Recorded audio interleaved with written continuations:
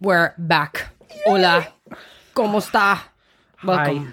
Welcome to What's the History. We've been gone. What number episode is this? I think it's 49. Why do I never check before I start recording? Definitely 49. It doesn't really matter. Like, does anyone really? Well, we're getting close to 1 year. Oh yeah, episode 49. You're absolutely right. So next week will be the big 5-0. Yeah. Oh, God. Oh my god. Imagine one day we'll be saying that about our birthdays. Stop. No offense to any listeners who are. No, we're just, fearing. Fearing The mortality. Doom. John, I know something scarier. Yeah, go on. It's not even in 20 years, it's 15 Oh, years. stop. It's okay though, it's fine. It's grand. I'm just trying to not offend our older listeners. Oh, no, not at all. But there's actually tears running down my face right now. I'm like, it's totally fine. I don't care. Saw you at your hair there. You were like, I'm fine, yeah. So it's been 2 weeks since we've been recording. Yeah, it feels like forever, doesn't it? Like forever. Well, We were both very sick. sickly, poorly. Yes, we were suffering from Which a just plight. adds to the whole thing that everybody thinks that we like live together, and I was sick in Cork, and she was sick down here. I'm sick in my home. Yeah, But but we were in constant communication. yeah, we were. Every day, it's a meme or a cat. Yeah. Yeah, for sure. I have a stomach ulcer, which is no crack. I can tell you. Mind your stomachs, people. Wouldn't wish it on anyone. No, I it's don't not wish fun. bad things on people. Yeah, you're like, I'm just putting that out there. No, it's awful actually. It's I mean, I knew a stomach ulcer wasn't going to be nice, but I didn't know it was going to be this bad. But it's okay. The only time I've had an ulcer is like one of those mouth ulcers. Oh, mouth ulcers are just nasty. the worst. Aren't they? Well, this is worse. Yeah, that's in your The stomach. second Yeah. worst ulcer. Yeah. So, but look, I'm on the mend, and so are you, and everything's great, and we're back, and we've got so much today to get through, and I'm so excited. Have we any other news? Is there anything- I know that the listeners, this is their favourite part where we talk absolute rubbish for 20 minutes. Feel free to keep skipping on. Skip, or put us on like double speed where we're like, smell the moment. Yeah, it would just be us going, well, you're cute laughing, my laugh. Oh, come here. I got like one of those car engine laughs. I do. I'm going to tell you all a story. So lately I got the bus. So yeah, I got on a bus, and I haven't been on a bus in years. Like, it's been years. You got it from town to the city, Yeah, was it? to the city, and I was like, it was fine. I don't really do well with other people in my general vicinity or personal space. Same. But there was a girl on the bus. Now, she was a really nice girl, and it took a lot to, like, for me to get, like, because I try to be very tolerant of other people, but her laugh, and I realised, I was like, this is probably what it's like when people are in my vicinity and hear my laugh. But it was like the strangest laugh I've ever heard. Can you it was like, impersonate for us on the spot? yeah, because I did practice it for somebody else when I got off the bus. Legend. So it was like no, wait, it was like something beginning, it was like something starting, so it was like an engine turning on kind of laugh.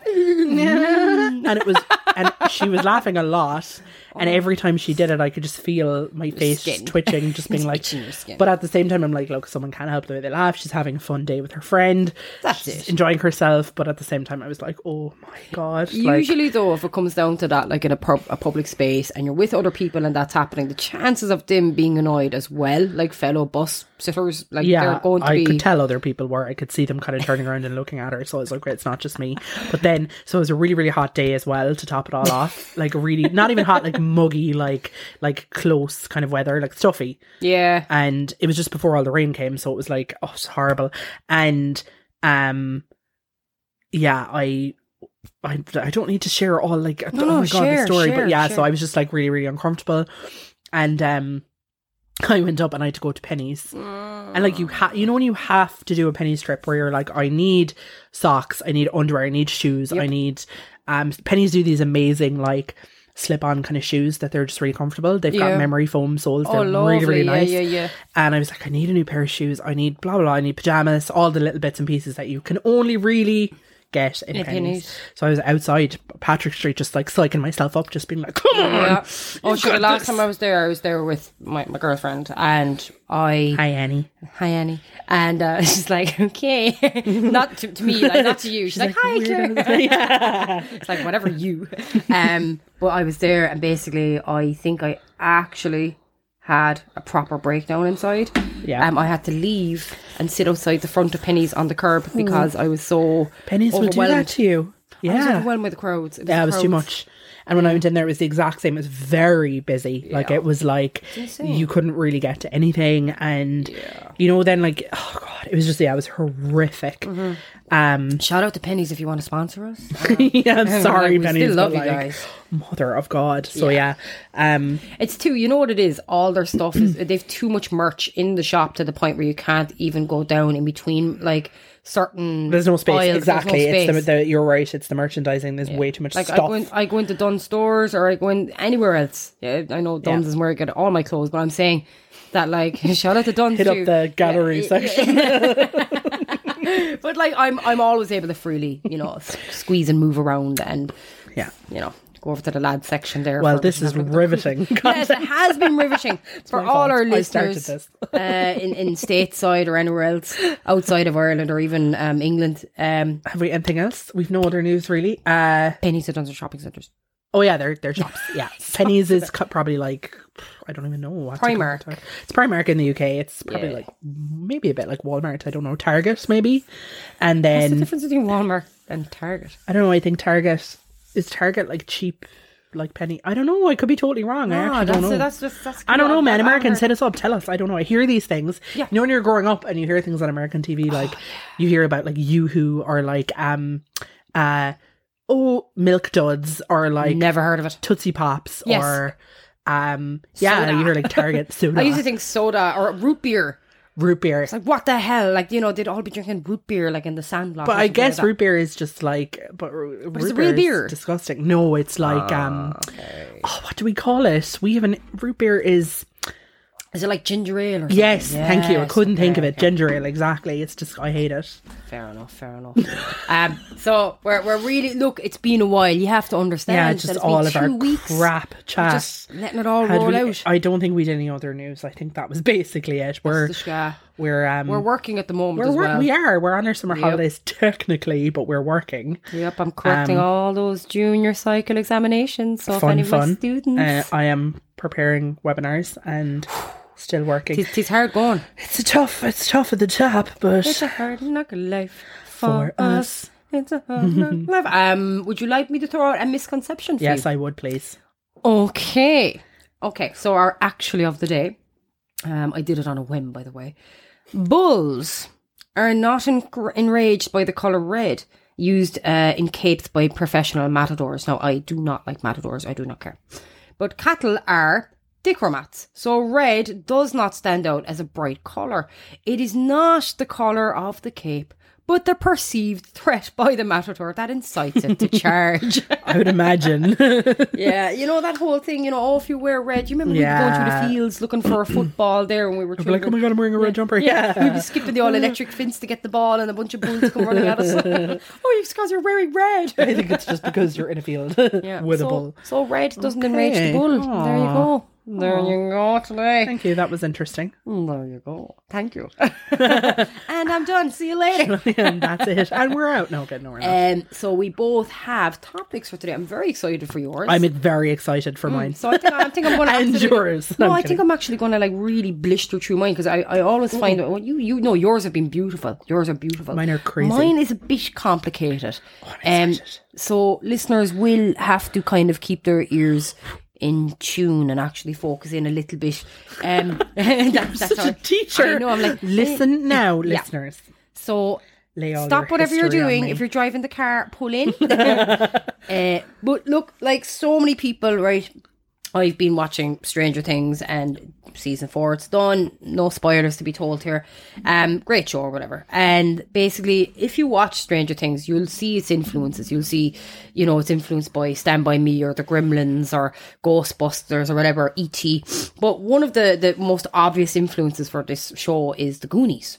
right? And what a show, right? And I was kind of feeling the old pirate vibes again. You know, the last time I was speaking about you do love a good pirate. I do. Who doesn't, to be fair? Well, the victims of piracy.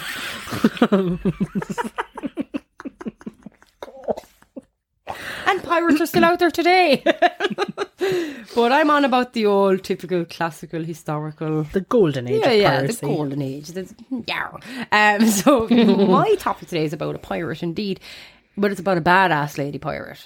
Yes. And you might have heard of her name, so I'd be very interested to know. Anne Bonny? No, it's Jeanne de Clisson. Okay, no. I have not heard of her, but I'm excited to learn.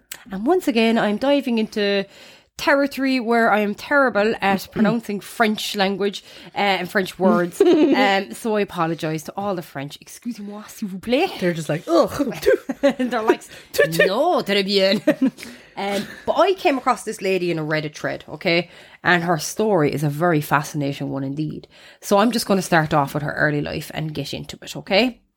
So, Jeanne Louise de Belleville de Clisson, Dame de Montague, was born in the year of 1300 AD. Oh, wow, okay. And she was born in the west of France in a place called Belleville-sur-Veille. And she was the daughter of a nobleman named as Maurice. IV is 6th, I think, is it? Or IV is 4. 4th. I need to get that right. Roman numerals. I'm apparently a history teacher. Maurice the 4th Montague of Belleville. And Paulana, and her mother was named as Letitia de Parthenay. So Maurice the 4th Montague passed away when Jeanne was only 4 years old, and records show that Jeanne was a child born from her father's second marriage. You see, prior to marrying Letitia de Parthenay, Maurice had been married to a woman named Sibylle of Chateaubriand, and they had a son together named Maurice the 5th Montague. Thank you. It's the accent. Oh, yeah. I'm just waiting. I'm working on it. Their other son, Cabernet Sauvignon. Oh, there's more names to come. However, in 1337, Jeanne's half-brother, Maurice the 5th Montague, passed away. So Jeanne ended up inheriting the seigneury of Montague and that of Belleville. Go on, girl. You know, there were no heirs, okay? Yeah. So according to one of my finest sources, Wikipedia, thank you, as a seigneur family in the Basse-Poitou area, the Montague family would have had direct or indirect business with winemaking, salt farming, and the merchant movements of these goods to and from markets as far as the Iberian Peninsula up towards England. This would have included contacts with merchant shipping.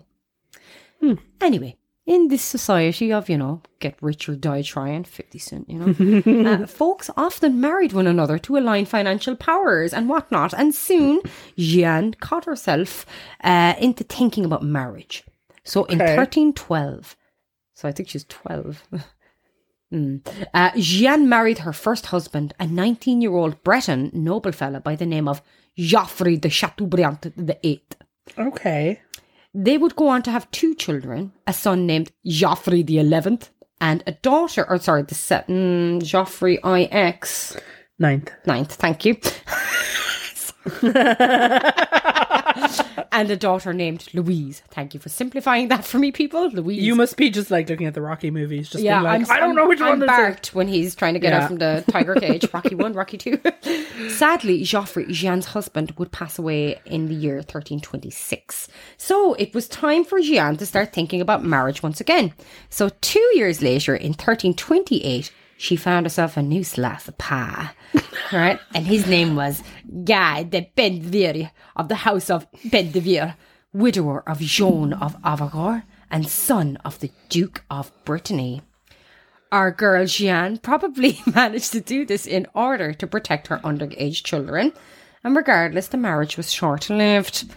Now, this is where things get a little bit sticky. Sweaty. Well, sweaty. That's coming soon. I'm saving that one for when things get hot. I'm so sorry. I'm just going to take a sip of my coffee. Normal people would edit this out of the show. Indeed. And I do not teach classes like this. Imagine. Poor students.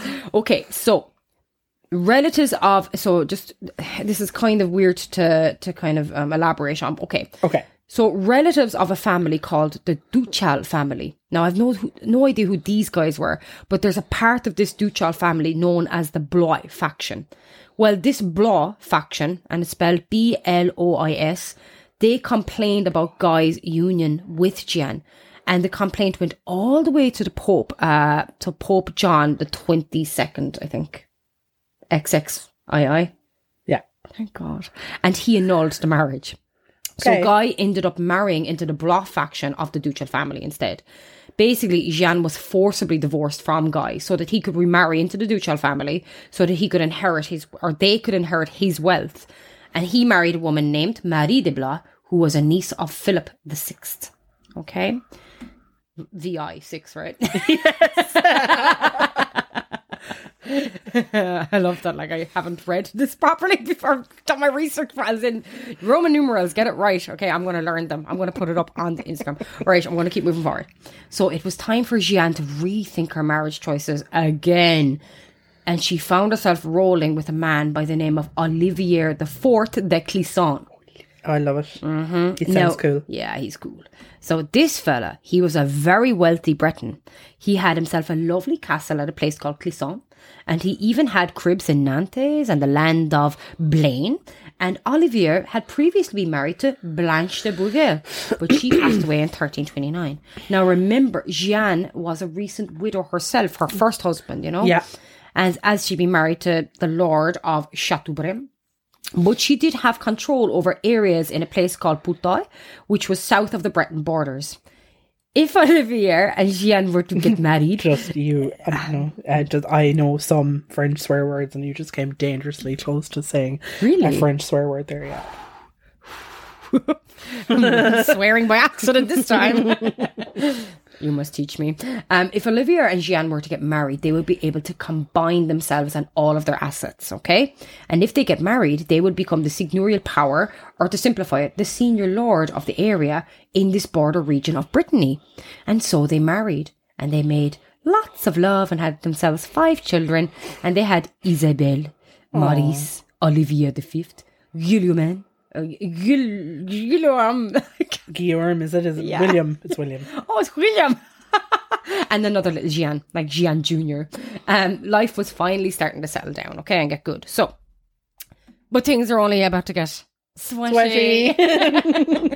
See, this war called the War of the Breton Succession began around 1341. To simplify this war, I shall once again quote our beloved Wikipedia. The War of the Breton Succession was a conflict between the Counts of Blois, so I've already mentioned this Blois family, and the Montforts of Brittany for control of the sovereign Duchy of Brittany, and then a fief of the Kingdom of France. So it was fought between 1341 and April 1365. The war formed an integral part of the early 100 Years' War due to the proxy involvement of the French and English governments in the conflict. The French supported the Blois, the female heir, whilst the English backed the Montforts. Male heir Montfort was ultimately successful following the Battle of Auray in 1364. Anyway, now, during the Breton War of Succession, the de Clissons, or our Jeanne and Olivier, sided with the French. Okay, choice for an empty Breton ducal crown, Charles de Blois, against the English preference, Jean de Montfort. Now, everyone in the Clisson family was in full agreement in choosing of the Blois family for the crown. In fact, Olivier's own brother, okay, he wasn't, okay. So, Amaury de Clisson, he embraced the Montfort party. So, you can tell how divided people were, okay, in regards to the English or the French and all this crack. In 1342, the French king's lieutenant, his name is Robert Bertrand, was beginning to send aid to Charles de Blois. Remember when I was telling you that Olivier had all these cribs here and there, you know, all over the place, and he had one in a place called Blaine? Well, Robert Bertrand had also chosen Olivier's castle at Blaine as a headquarters to help Charles de Blois, you know, out, okay? Now, I'm not going into all the details regarding this war, but what I do know is that the English were trying to capture a city called Vannes, where Jeanne's husband Olivier, who was a military commander during this war, that's where he was. And Olivier and another commander, they were in charge of defending this city against the English. But the English were successful in capturing the city after 4 attempts, and Olivier and his fellow commander were captured. Strangely enough, Olivier was released by the English after his capture. He was the only man released. And he was released in exchange for a man by the name of Ralph de Stafford, who was the first Earl of Stafford and a prisoner of the French.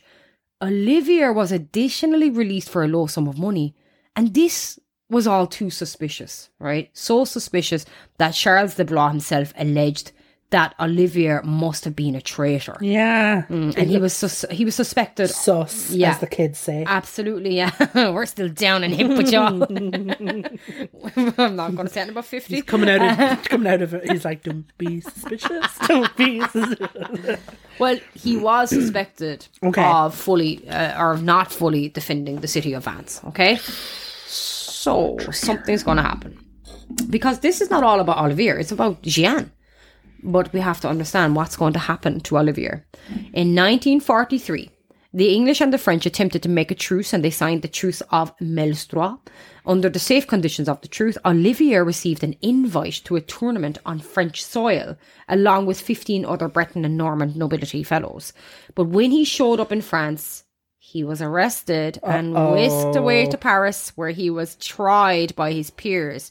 So poor Jeanne tried in vain to save her husband, but on August 2nd, 1343, Olivier was beheaded at a place named Les Halles. So I'm going to quote this here, okay? This is a primary source, people. Yes, right. In the year of our grace 1343, on Saturday, the 2nd day of August, Olivier, Lord of Clisson, knight, prisoner in the chalet of Paris for several treasons and other crimes perpetrated by him against the king and the crown of France, and for alliances that he made with the king of England, enemy of the king and kingdom of France, as the said Olivier has confessed, was by judgment of the king given at Orleans, drawn from the chalet of Paris to Les Halles, and there on a scaffold had his head cut off. And then from there his corpse was drawn to the gibbet of Paris, and there hanged on the highest level, and his head was sent to Nantes in Brittany to be put on a lance over the Sauvetot gate as a warning to others. So Olivier's execution shocked the Sorry, French we're going to nobility. talk about the accents, or are we just going to brush past it? We're just, okay. Yeah. In fairness, it's not as vicious as that time where I think I quoted some fellow, back in the days of Abe Lincoln. It was, yeah. It's still my face. I listen to it all the time. So funny. Okay. We're getting there, don't Strong worry. accent work there. Thank you. It was an accent. It was like a hybrid of so many accents and little insults. bit of everything. There's a lot of countries insulted right now. There's a lot of people listening. They're like, what the hell was that? Olivier's execution shocked the French nobility even. His evidence of guilt had not been publicly demonstrated. Desecrating and exposing his body around the place was an act that was usually kind of reserved or meant for lower class criminals. Yeah. So when Jeanne had made attempts to save Olivier, remember I said she tried to save him, she had actually attempted to bribe one of the king's guards, one of the French king's guards. And for this, Jeanne was charged with crime, and she was sentenced to be banished and have all her properties confiscated from her. No. But she was not arrested, and she managed to escape arrest. She was protected by Olivier's eldest son named Jean, and her own son, Willem, her squire named Guinet de Fay, and her valet, Willem Denart. Okay? A lot of Williams. Under disguise, Jeanne took her 2 sons, Olivier and Willem, from Clisson all the way to Nantes, so that she could show them the severed head of their father, which had been stuck on a pike and displayed at the Sauvetot gate in the city. Beyond enraged, Jeanne swore retribution against the French king Philip VI and Charles de Blois for the murder of her husband. And so Jeanne would change allegiance. She ended up selling off the de Clisson estates that she had owned with Olivier. And then following this, she ended up amassing a force of 400 men under her reign, and she ordered them to start attacking any French forces within Brittany. Interesting. Mm-hmm. One such destination was a castle at a location called Tofu. This castle was built on the edge of a beautiful forest with all the deers and rabbits, and it was under the command of Gallat de la Housse, one of Charles de Blois' officers. He recognised... I didn't pick up that name at all. Galois, Galois, de la... Galois, I guess, would it be? Galois? The what? Galois, yeah. Yeah. Gillette. De la Huse. Heuse. Yeah. I actually don't ooze. They don't really pronounce their H's. Okay, go on. So this officer, he recognised Jeanne. And he let her into his castle thinking like, oh, it's some like lovely cordial visit. Oh, Jeanne de Clisson. Oh, what are you doing here? Your husband got executed kind of thing. Oh, let's come in for some tea. Well, he did let her in, and then all her 400 men came in after her and absolutely massacred everyone inside the castle except for one person. Oof. So Jeanne would also she'd leave this, she was known for this, she'd leave one person alive, okay, so that they would be the one witness left to inform any enemy of what happened. A bit Bride and Kill Bill. Yes, maybe they even got a bit of influence, you never know, they could have been influenced by this. Anyway, after changing allegiances, the English king assisted Jeanne and helped her seal a deal for 3 warships.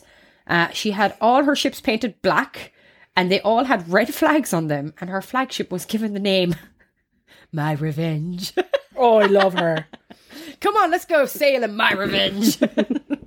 So her fleet became known as the Black Fleet. So she's becoming a lady of the sea. She's becoming a bad bee. Yeah, she a badass. So the fleet initially attacked shipping in the Bay of Biscay, and then the fleet began moving into the English Channel and began hunting down French commerce ships.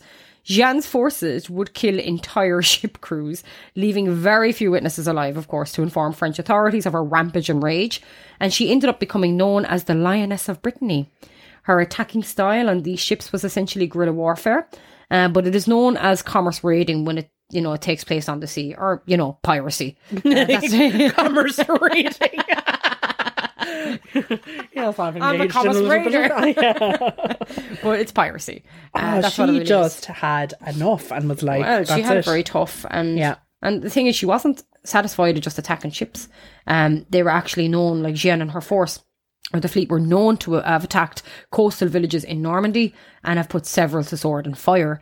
And according to good old Wiki, Jeanne is sometimes cited as a privateer of the English, which would mean she would operate under certain protections and obligations. Yeah. No letter patent or royal letter of protection is known to exist. In 1346, during the Crusade campaign in northern France, Jeanne used her ships to supply the English forces. Mm-hmm. Mm-hmm. Now, the French eventually managed to engage her fleet and sink her flagship, My Revenge. Oh no. My Revenge. Jeanne, with 2 of her sons, was actually adrift for 5 days in the water after the sinking of My Revenge, and her son Guillaume dying of exposure during this time. Jeanne and Olivier were finally rescued and taken to Morlaix by Montfort supporters, and Jeanne continued her piracy in the Channel for another 13 years. Oh, legend. Soon, though, it was time to think about marriage again. And by the time of the rockin' 1350s, she ended up marrying a man by the name of Walter Bentley. Now, Walter was he's one of King Edward III's military deputies. And Walter had also been appointed as Edward's lieutenant in Brittany. So Walter won a lot of battles around the place, and he ended up being rewarded with loads of lands and castles for his services. Meanwhile, one of Edward's other lieutenants, a man by the name of Raoul de Guards, had been a lieutenant in the neighbouring province of Brittany, a place named Poto, and you might remember that earlier. That's actually in her whole barrel name, Poto, okay, because one of her husbands was from there. Yes. And Raoul had managed to get control of Jeanne's properties back from the French control. But Edward ordered that the estates be returned to Bentley, because that's Jeanne's husband. Yeah. Mm-hmm. But this all changed when Edward changed allegiances and began negotiation with the new Duch of Brittany, Charles. So I'm jumping back into Wikipedia, as always. As part of a treaty with the then Charles, Duke of Brittany, Edward III ordered Bentley to surrender Jeanne's remaining castles in Brittany. Bentley refused and travelled to England to plead their case. He was imprisoned in the Tower of London while his case was heard. Eventually, he was released and allowed to return. At this point, the war had come to a halt as both nations were exhausted, one of the main factors being the spread of the Black Plague, which had decimated at least 20% of the population. Anyway, so basically, by January 1357, Walter and Jeanne were granted the barony of La Roche-Merton as compensation for all of this. Jeanne finally settled at the castle of Hennepont, a port town of the Brittany coast, which had been in the territory of her de Montfort allies. Walter died in December 1359 and Jeanne a few weeks later. Aww. And that is the story of the Lioness of Brittany. I love her. She just a noble lady.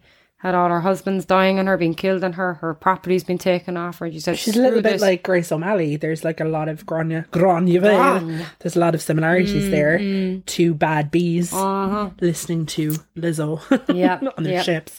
That was really cool. I know it's a bit complicated. I know there's a lot of context. I loved that. I'd never heard of her before. I had never heard of her. It was only by chance on Reddit I came across her. But I will say that cool. There's so much I could have spoken about there. You know, why certain wars happened, how territories, what they looked like. France was very complicated in terms of territories and things at the time, and divided actually. And a lot of the people mentioned, you know, like random people, like say even Charles at the time, you know, or you know, they all have connections to other events, you know, in history. Yeah, exactly. Major and events. Even the English crown and stuff as well. Because even I was thinking that one of the kings of England in the 1100s was Stephen de Bois. So he's one of those, obviously. Yeah, there's a faction, And also, I think Blois. Game of Thrones, I think there's a lot of... I know that's War of the Roses, but there's a lot of inspiration, you know, for the storyline taken from...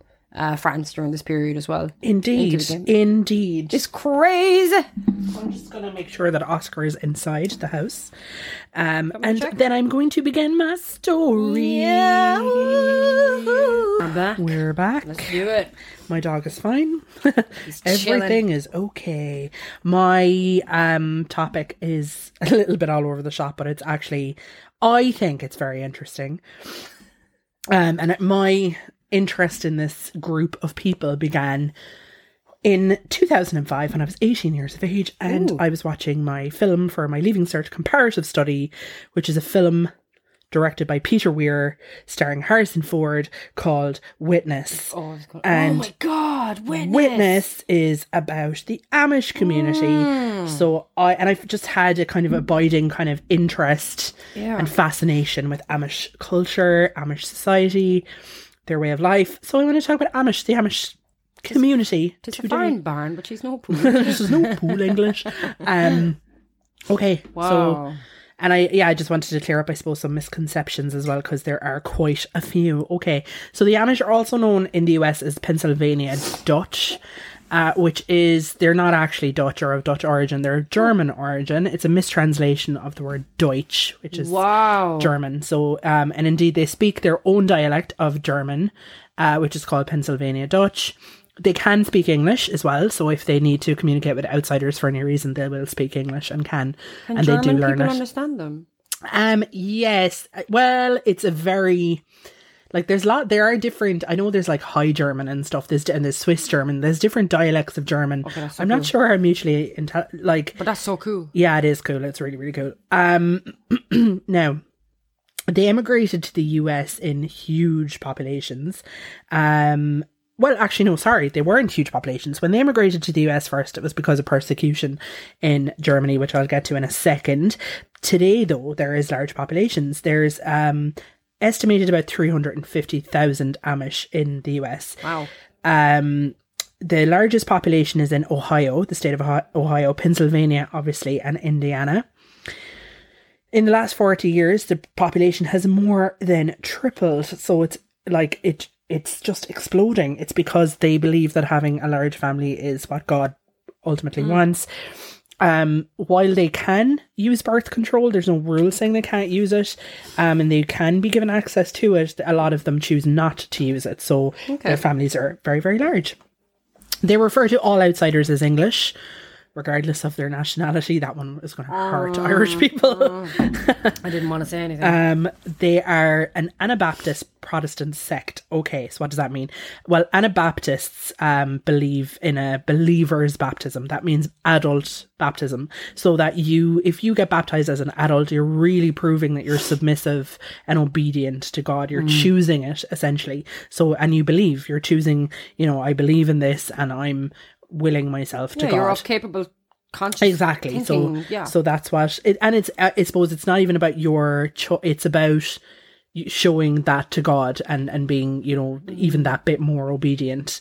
They listeners may have heard of Mennonites, which are very, very similar, but the Amish are a branch off of Mennonites following a schism or split in the church. So the difference between Mennonites and Amish is it's negligible enough in the sense that their beliefs are very similar. It's in their practice of those beliefs that they differ, which I'll get to as well, because the Amish would be far more conservative than the Mennonites. The schism happened in 1693 when a guy called Jacob Ammon, he decided that their practice of shunning, which I'll get to as well, remember Charlie the Unicorn? Non-believer. So funny. He felt that they needed to be more like strict in their application of how they shun. So like Mennonites would kind of say, well, maybe just don't allow that person to have the Eucharist, whereas he was like, no, they need to be like really shunned. So that led to people following him and becoming Amish, and a lot of those people are the ones that immigrated then to the US. Okay. Now, within the Amish community, it does get quite complex because there's so many different subgroups. There's Old Order Amish, New Order Amish, there's Amish Mennonites. Oh God, I was reading through about 10 different suborders. I'm going to focus mostly on the Old Order Amish because they're the most conservative and kind of the more interesting to me.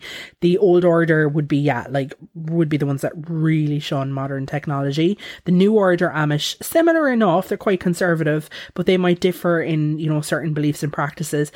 The Amish Mennonites are, they use cars. So they don't shun some modern technology, but not all of it. So I'm going to talk about the Old Order Amish. Now, the two, I suppose, of their key kind of concepts or key beliefs, if we want to understand them. The first of all is their rejection of what's called hochmut, which is pride, arrogance, or haughtiness. So this is a huge thing. This is why they dress so plainly, they don't take photographs, for example, or they don't necessarily like anything that can be seen as pride in taking pride in your appearance is really frowned upon. They also have a high value placed on demut, which is humility, and a massive belief in this, which is called Gelassenheit, which is calmness, composure, and placidity. Which can be translated as submission or letting be. Now, and that leads me into my next point, that they are pacifists. Now, they prefer the term non-resistance instead of pacifism. Okay.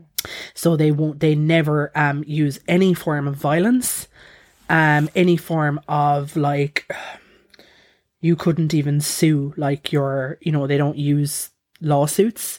They certainly do not join the military, so they are legally protected there in the US. They are exempt from military service as well. Wow. So they're like, as in they actually, wait, when did they start? Like, as in, when did they actually originate? Following the Reformation in Europe. Okay, so it was after, it's like 14... So Mennonites, 1500s, and then following, there was a schism then again in 1600s. And all that time, they never participated in fighting or the military. Wow.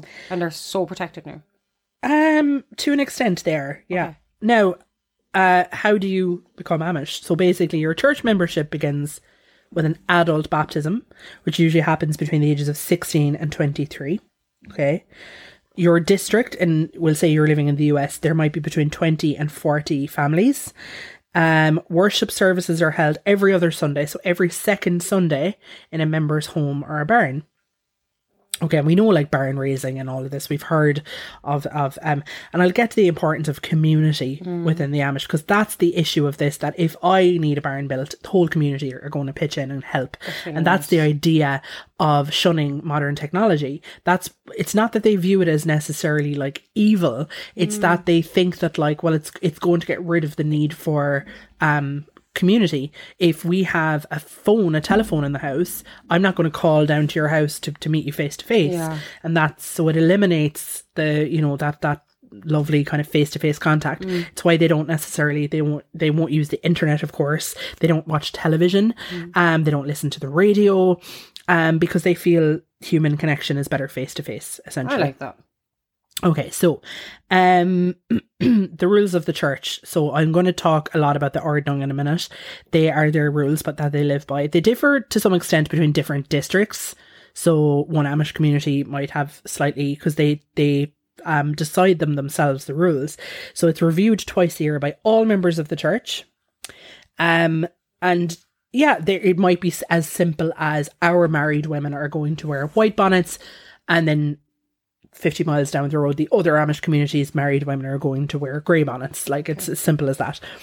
They view hard work as godly, so anything that might expedite a task or make it easier, such as modern technology, is not used. So they're not going to use anything mechanically propelled, for example, in the fields, because it makes it too easy. Yeah. So they believe that the harder you work, it's godly. Okay. Because each Amish district is a separate church, ordering rules will differ from locale to locale. Okay. Now, this is a general list, and I got this again from our favourite Wikipedia. And it is not exhaustive. Okay, so motorised vehicles are not to be owned or driven. We know that we associate them very much with buggies, so like with horses and buggies. Okay, the Amish may request a neighbour to drive them, or they may hire a driver and rent a car. So it's not that they won't sit in a car; they just cannot drive them themselves. Okay. The Amish may not travel on an airplane. Oh. Clothes are to be followed strictly. Okay, males are to wear hats when outside. Black is for winter. Straw colour is for the warmer months. Suspenders, not belts, keep up the trousers. Okay, belts are seen as vain. They're seen as kind of too designer, too pretty looking. Once boys marry, they are expected to grow a beard, but shave their upper lip. I totally you have shave those sideburns. You have a beard, kind of but like no a ghost mustache. Beard, isn't it? Like it's long. Ghost, it's long. Unmarried boys must be clean shaven. Mustaches. This is my favourite. Mustaches are frowned upon because in German culture they've historically been associated with military officers.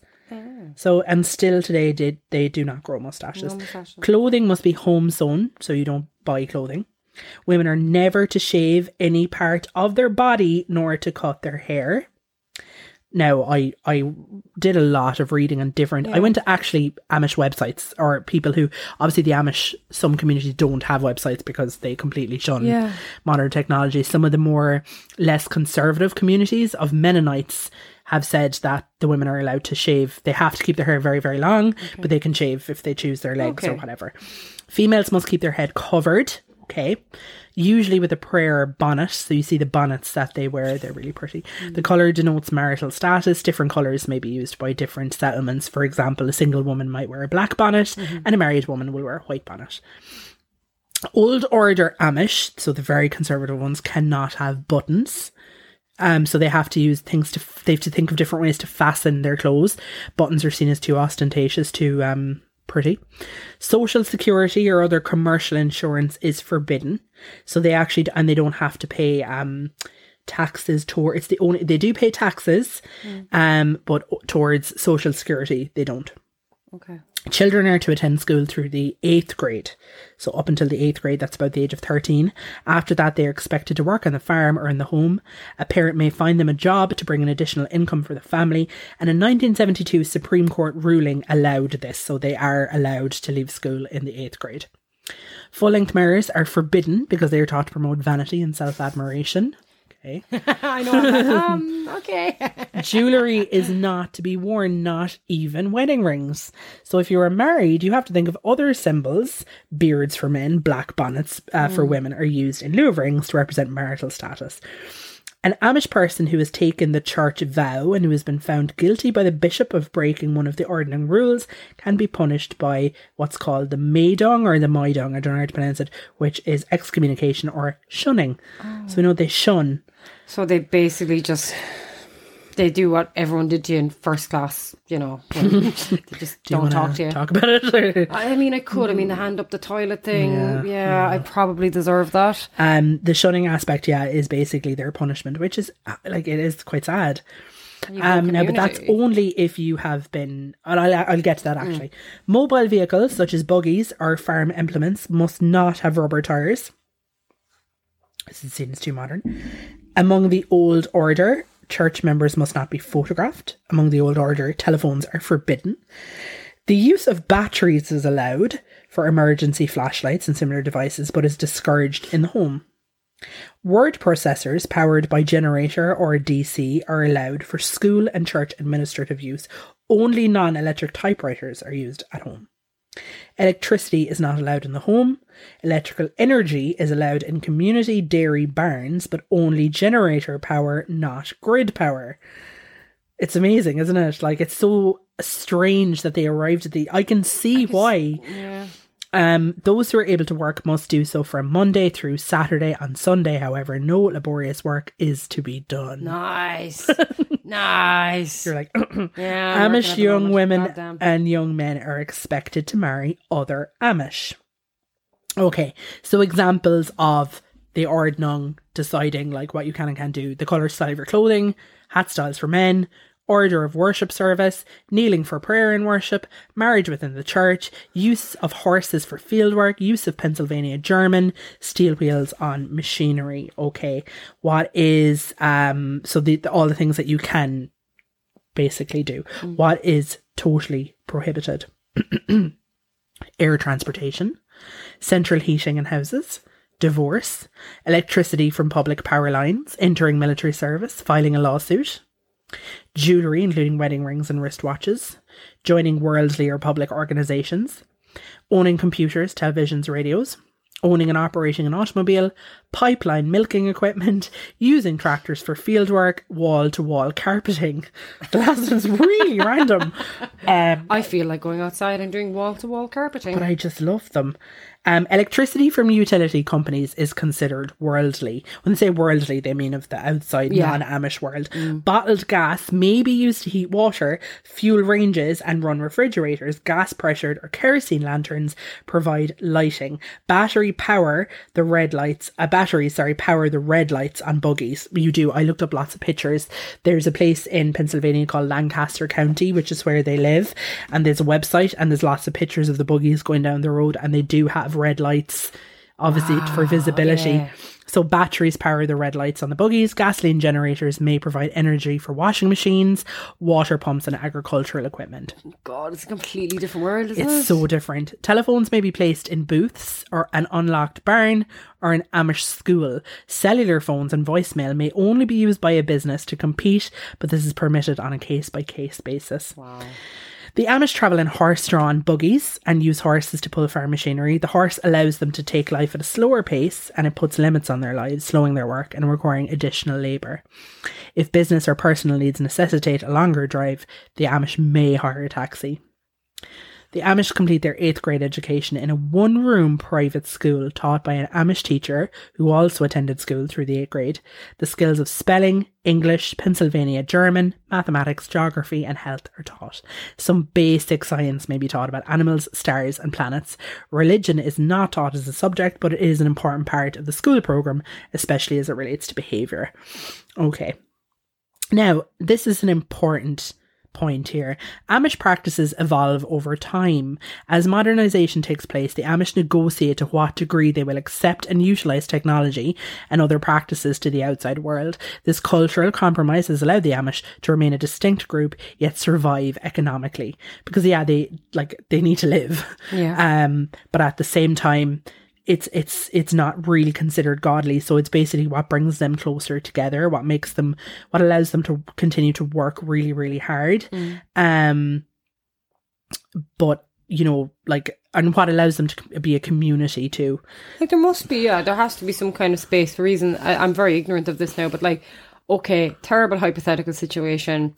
I don't know, there's about to be an explosion. An Amish man is walking down the street. The only way he can get away in time is by sitting into a car and driving it away. And he can't do that. So I'm not saying it's going to happen. Not exactly an everyday situation. Listen, someone in Hollywood is going to snatch this up. Your dog is playing rugby. Okay. Outside with the rugby ball. It's just another day in my house. Yeah. Okay, so what about before baptism?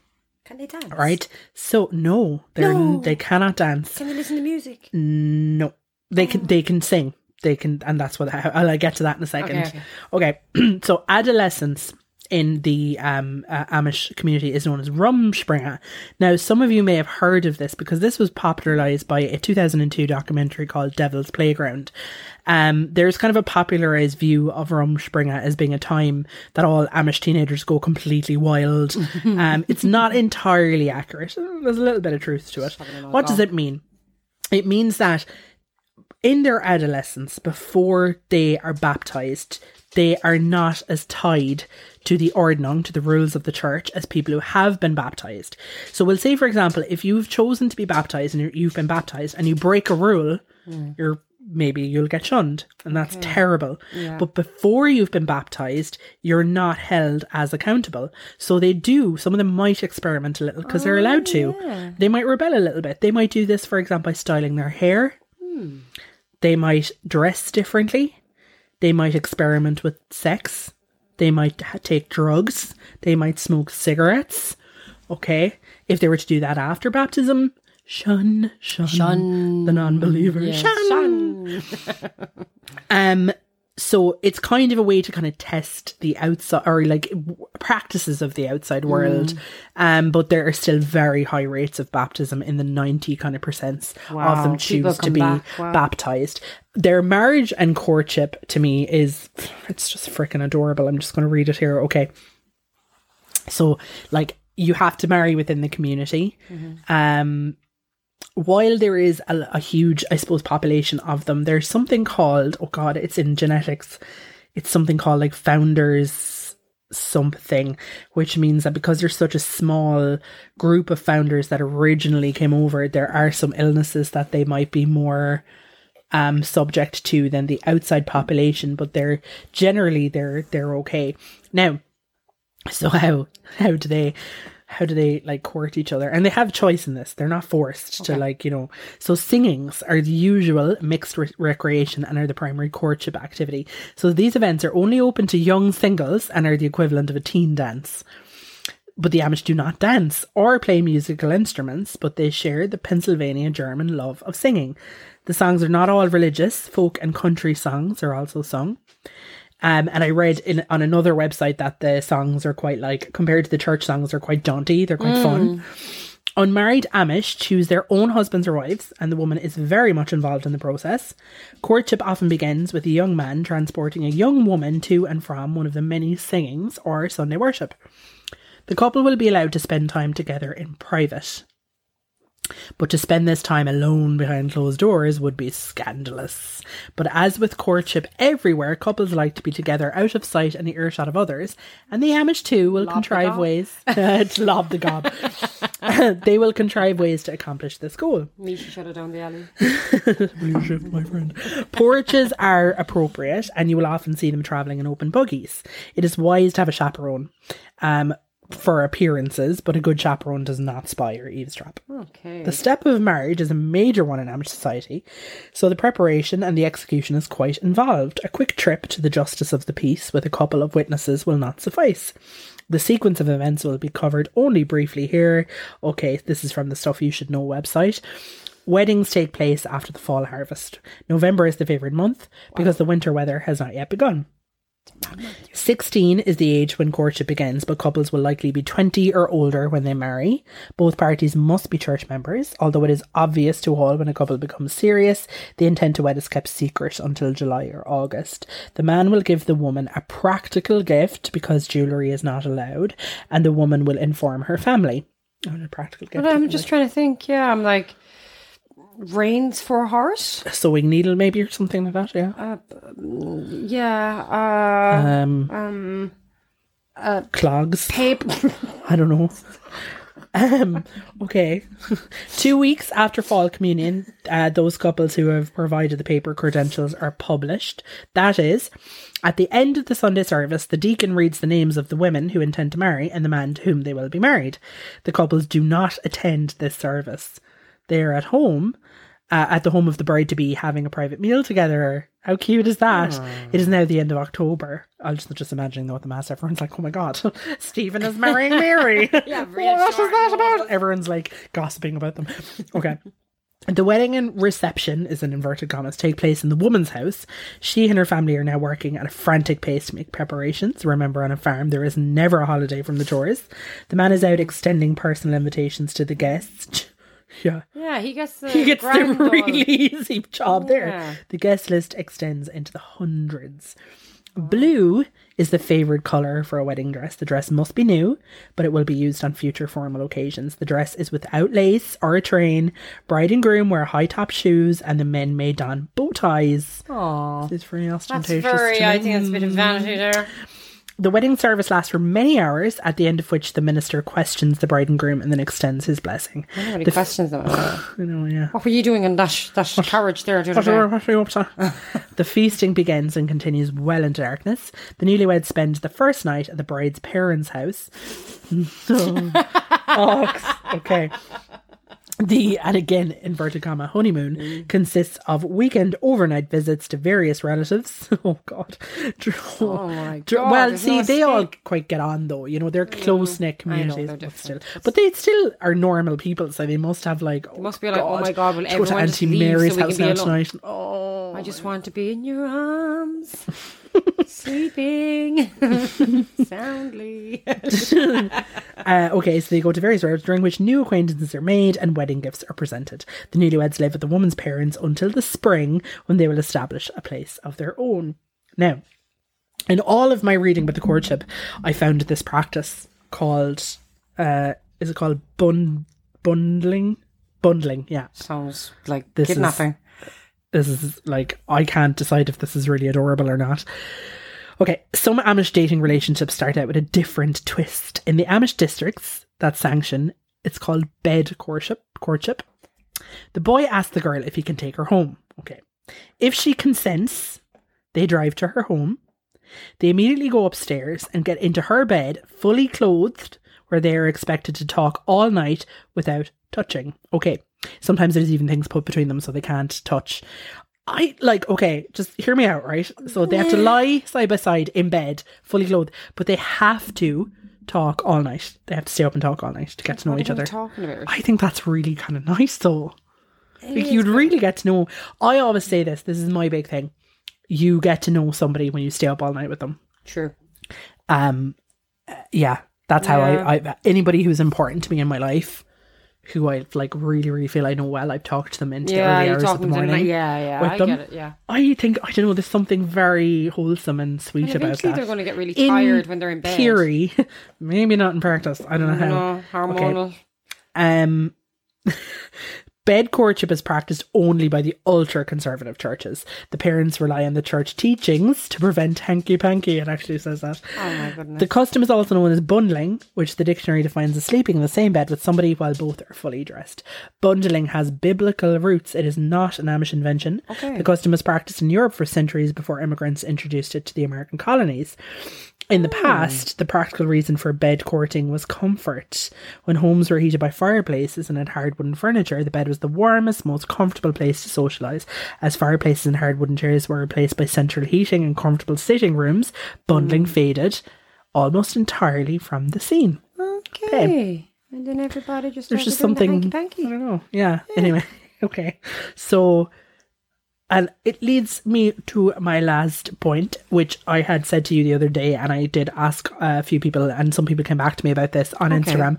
There is an Amish Mennonite community here in Ireland. Isn't that just amazing? Yes. Now, when I say an Amish Mennonite, it's because they're not Old Order Amish. They're a little bit different. So I'll talk to you about the difference between them. They have a website, which I'm going to read from as well. It's amazing.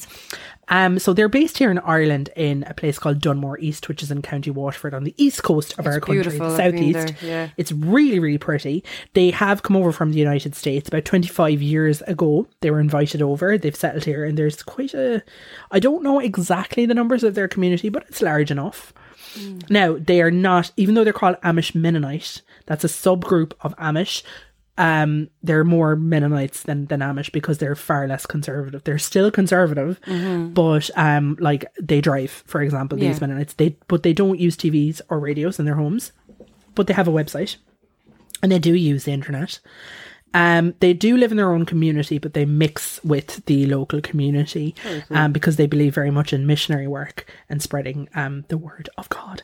They have their own shop in Dunmore East. Their food is meant to be absolutely amazing. How do they cook? They bake apparently like apple tarts, cakes. Yummy. Oh, it's meant to be, their ice cream cones are meant to be like out of this world as well. We should go. We should really take a trip down there. Yeah. Trip down sometime. They do dress plainly. They're not as strict as the women have to wear skirts. Would they make their own clothes? They wouldn't go to Pennies? They make their own clothes, yeah. Good for them. They don't they would have buttons and stuff like that, but they still dress very conservatively. Long skirts, long hair for the women, bonnets, and so on and so forth. I'm going to just go to the website because it's really interesting, and I'll let them do the talking here. So here are their fundamental beliefs. I'll just read those out. I'll go down here to their 2 distinctive beliefs. So the first they've written here is non-resistance. So one distinctive belief has placed the Mennonites and Amish in the historic Peace Church category is the doctrine of non-resistance.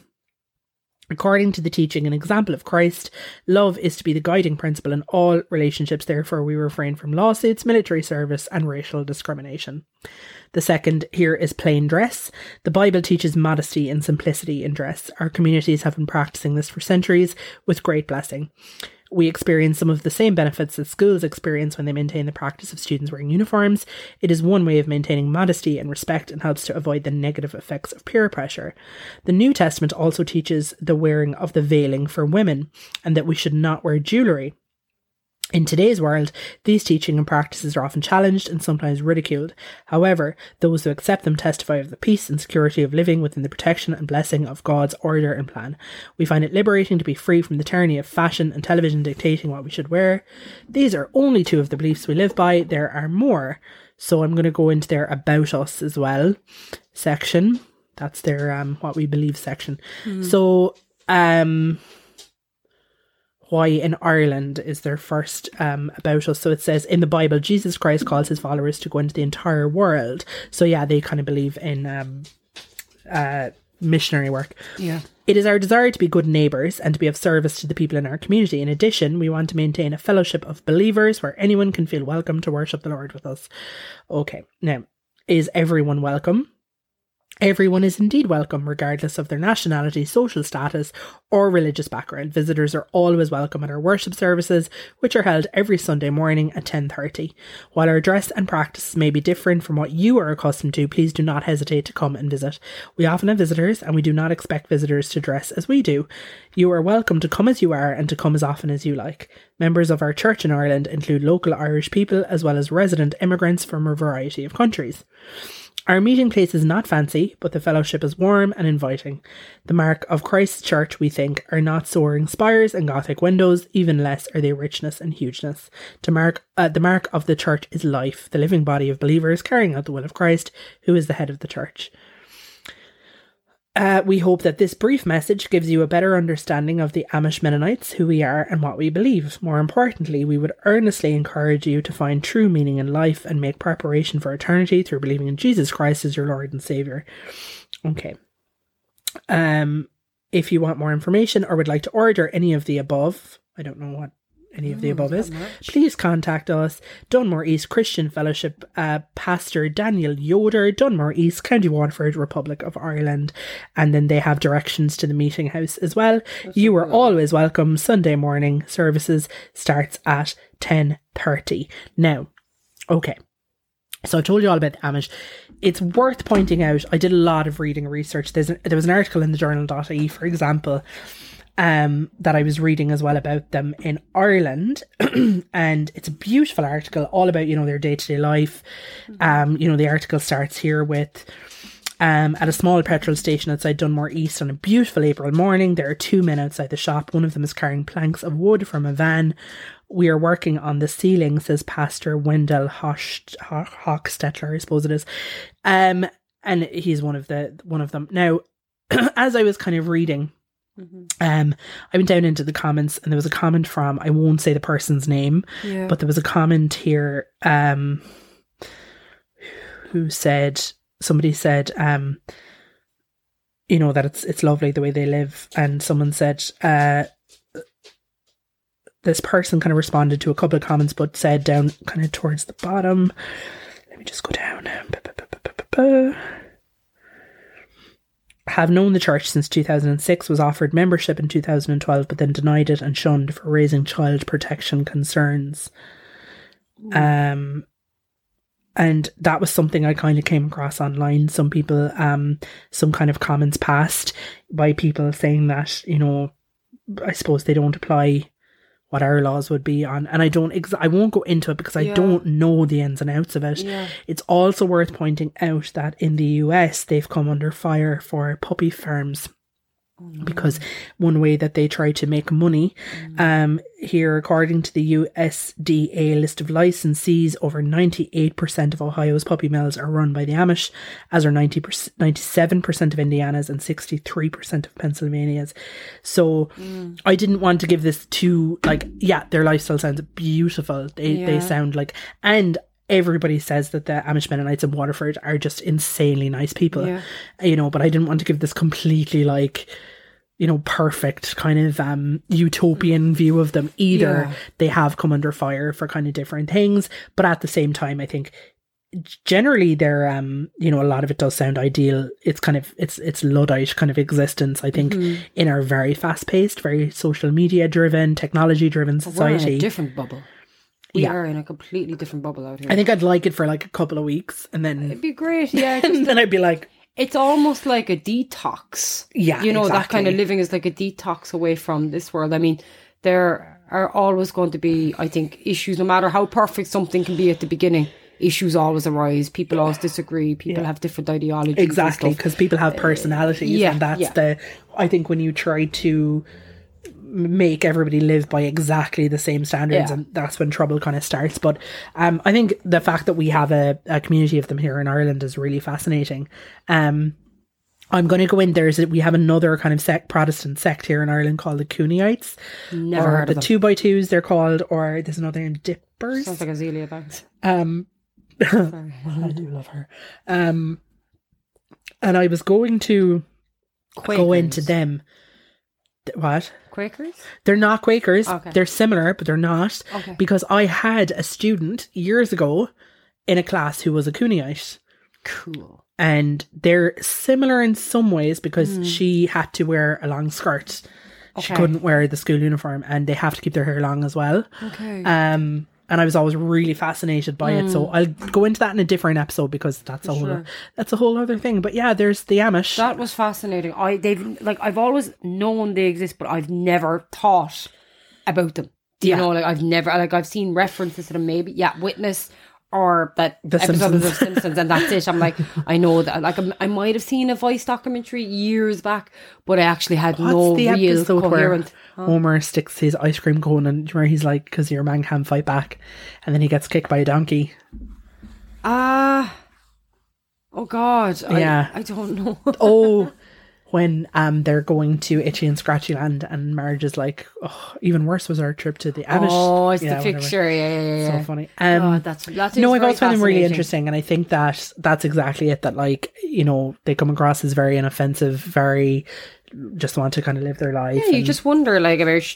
I don't mean to sound so morbid here, but like the lifespan of the Amish community, or I think they're pretty healthy. What food they eat. Actually, I read today their health in lots of ways they're healthier, far less cancer rates apparently, far less sun, even though they're outside more than we are because they cover themselves. Yeah. Far less kind of sun damage, so they actually are quite healthy, quite sturdy, healthy people. Can they accept, like, you know, say there's a medical issue? Can they be brought to hospitals? Can they, like, do they allow that? Do they agree with it? Yeah, there was different. It depends on the community. Okay. So what some hospitals have done is they've done outreach programs. Now they are kind of, and I was even reading on that, but they are anti-vaccine, obviously. Okay. So they, like, there's lots of things that I was reading today that were kind of conflicting. Some of them have sought medical advice or medical things. Some of them haven't. So again, it's very much community to community kind of based. But definitely want to hit up Dunmore East for some of that apple pie and ice cream. That's what I want to get. Oh my god! Oh my gosh! Let's go. Let's do it. Let's just go now. Let's go right now. Work down the pan. Well, see, they can because today's Sunday, so they definitely wouldn't be doing it. Oh, they'd be chilling. They'd be chilling a little bit. Chilling, just watching the wall. If anybody listening knows any more about them, Amish, Mennonites, whoever, or ideally anybody who knows anything about the Cooneites in Ireland or the 2x2s, I am really stuck for proper information. I'm just not finding it. I know that there might be a community in Mallow, County Cork. So if anybody knows anything, please hit me up because I am fascinated by them. Like, really interested. Is there any people out there that speak French and would like to give me some lessons? I know that a few people I work with definitely listen to this. And, Bonjour. Bonjour. ¿Cómo está? That's Spanish. Damn it. Okay. All right. Well, I just shot myself in the feet. C'est bien. Dans le foot. Okay. We thank you so much for listening to us. We really do. Thank you very, very much. Thank you guys so much for your support. Yeah. You know, it's been really a journey. We're nearly at a 1 year anniversary. We're going to have to celebrate. For a year. So, we'll do something fun next week because it's our 50th episode. It's a big one. We have to like... Big 5-0. The big 5-0. Yeah, we have to. We should. Have to find a really, really interesting topic for all of you. Imagine mine's like... And then this is the story of how the Hoover was invented. I was going to be like, stamps. A history. There's probably some stamp collectors listening being like, hey. Or I don't know, Dyson. The guy that created the Dyson could be listening like, hey. I always say name? Like Brian Dyson or something, is it? Or James. Is it James Dyson? Is it? Yeah. I'm Brian Dyson. I always say, you know, when he's on his ads and he's just, the way he talks so lovingly about Hoover technology, I'm like, I want someone to love me the way he loves Hoovers. It's very passionate, isn't it? Yeah, he's very, sorry, he wouldn't, because Hoover is a name as vacuums. Vacuum. I say Hoover. Yeah, that was a brand name, like a Hoover. We do that a lot in Ireland. We do. We brand name things, like we say potatoes for crisps. True that there. Do you know that when I was little, my family had this Hoover, but like it was a shtick with a little square in the end and you just roll it back. Oh, a carpet sweeper. Is that what it's called? That's what they were so in the handy. 80s. Are they even 90s. Around anymore? No, they were sugar. I was going to say S-H-I-T-E. Oh, I was so close to say. What was the word in French, by the way, that I said? I can't say it. It's a bad one. Oh, really? Yeah. Okay, it's really bad. Fair enough. I'm going to look up carpet sweepers. It's a derogatory name for a female sex worker. That's just. Oh, okay. Now I got it. I said at first and I was like, Carpet sweepers. We had one. I remember because Mom used to be bed into using it. Yeah. They're real. They were terrible. All they were was just brushes. Yeah, that went and they just picked up but they just deposited it back. I'm telling you, they're here, and I bet you like €35, lads. They were grand. If you have a carpet, they're grand. Like €42 for that bad boy. Are you going to buy a carpet sweeper? I'm thinking about it now. I don't have carpets in my house. We definitely don't need a carpet. Do they work as well on the obviously on because I have like tiles and wood as well. It'd be bad form if I bought a carpet sweeper and it just didn't work in the house. Just do for your house. I just have to use it on the cats or something, or I don't know. I don't know. Anybody know anything about carpet sweepers? Anyone out there have carpet sweepers? We shall ask. We'll be like, what happened to the carpet sweeper, man? I'm going to ask that on the Instagram. Does anybody use a carpet sweeper?